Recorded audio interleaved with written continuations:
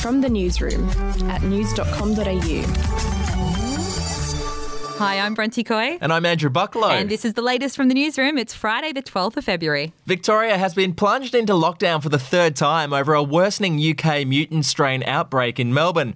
Premier Daniel Andrews said the lockdown would last 5 days from midnight tonight until the same time on Wednesday. Victorians will only be allowed to leave their homes for essential supplies, care and caregiving, and exercise and essential work. Victorians are well acquainted with this. We've done this before. Victorians know what to do. And they know that these tactics, this type of response works. The lockdown comes after the cluster of cases linked to the state's hotel quarantine system grew to 13 overnight. Now, as part of the lockdown, fans will no longer be allowed to attend the Australian Open from tomorrow, but the tournament will continue as professional athletes are deemed essential workers. Meanwhile, the woman who was kicked out of the Australian Open last night for heckling Rafael Nadal has revealed why she did it. Here she is today on 3AW. Certainly not a fan of Nadal. I think he's incredibly boring and he goes through all those OCD rituals all the time. The very fact that apparently pictures of me have gone viral, even around the world, reflects on how incredibly boring his matches are, because why would you want to focus on a spectator? What did you say? I just called out that he was get over your OCD ritual. Oh, dear. And then he sort of, as he was serving, and then he looked at me, and that's when I flipped the bird. We'll be back in a moment. Hey, I'm Felicity Harley and I host Healthyish, where we chat to experts, influencers and people in the know from around the globe to arm you with the knowledge to make healthier decisions for your mind, body and soul. I think if we're going to be focusing on health, like sleep is probably the biggest component of that. I think sleep is the cornerstone. Like choose the harder option, because I've never woken up and gone, I regret that run that I went at 4 a.m. I've never done that. Search for Healthyish and Extra Healthyish wherever you get your podcasts.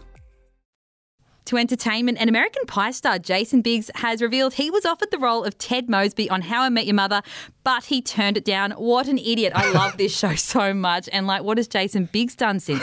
Anyway, the sitcom was one of the biggest from the noughties and it ran for 9 seasons. It's probably my biggest regret, I'm passing. I think I was, in a phase of, it sounds so obnoxious to say right now. But, at the time, it was like, okay, do I want to do TV? I don't know that I was quite ready to go that route. The role eventually went to Josh Radnor, and he was great, so I'm happy about that. Fair enough too. And finally, Pete Evans has announced he'll be running for the Senate as part of the Great Australian Party. The political party was set up by former One Nation MP Rod Culleton, who praised Evans for, his words, provoking much-needed debate at great personal cost. The next election is scheduled for 2022. Wow, strap in. That'll be interesting.